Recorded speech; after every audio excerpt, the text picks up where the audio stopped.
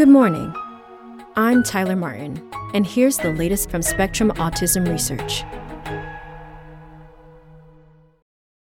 Histone-modifying drug improves autism-like behaviors in mice, by Chloe Williams. Inhibiting the activity of an enzyme that changes the chemicals attached to histones, proteins that entwine with DNA to form chromatin, reverses social difficulties and repetitive behaviors in mouse models of autism, according to a new study.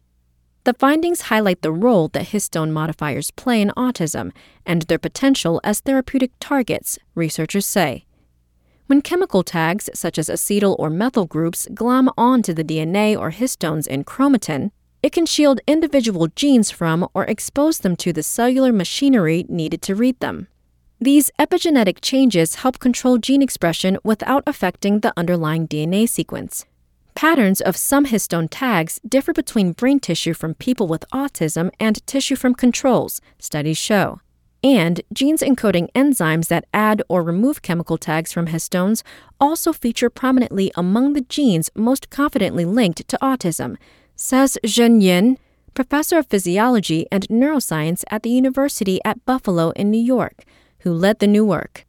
A cancer drug that blocks enzymes that remove acetyl groups from histones increases social behavior in mice missing part of SHANK3, Yin and her colleagues reported in 2018. The following year, the team noted similar improvements after treating SHANK3 mice with a compound that inhibits two enzymes that add methyl groups to histones. In the new work, Yin and her colleagues focused on a different enzyme, LSD1, that removes methyl groups from histones.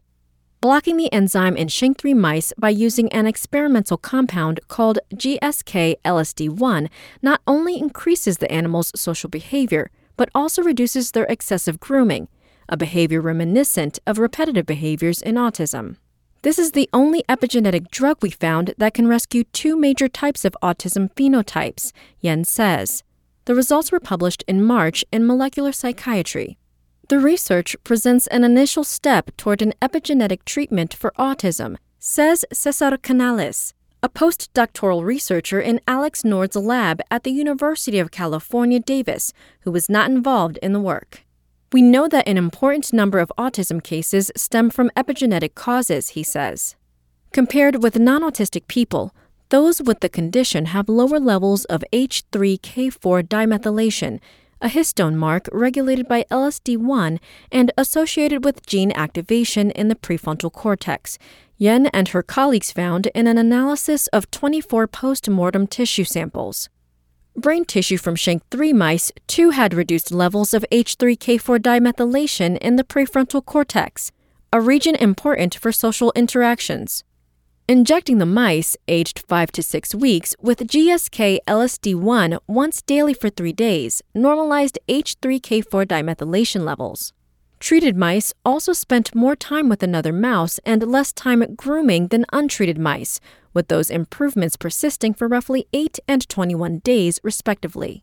The drug did not improve the animal's motor abilities or anxiety-like behaviors, however. The treatment has the same effect in another strain of mice that carries a different SHANK3 mutation, the researchers found. It also boosts social behaviors in mice missing a copy of CUL3, another gene linked to autism, suggesting that the approach may be widely applicable, Yen says. GSK-LSD1 restored dampened excitatory signals between neurons, according to electrophysiological recordings from brain slices from one strain of SHANK3 mice.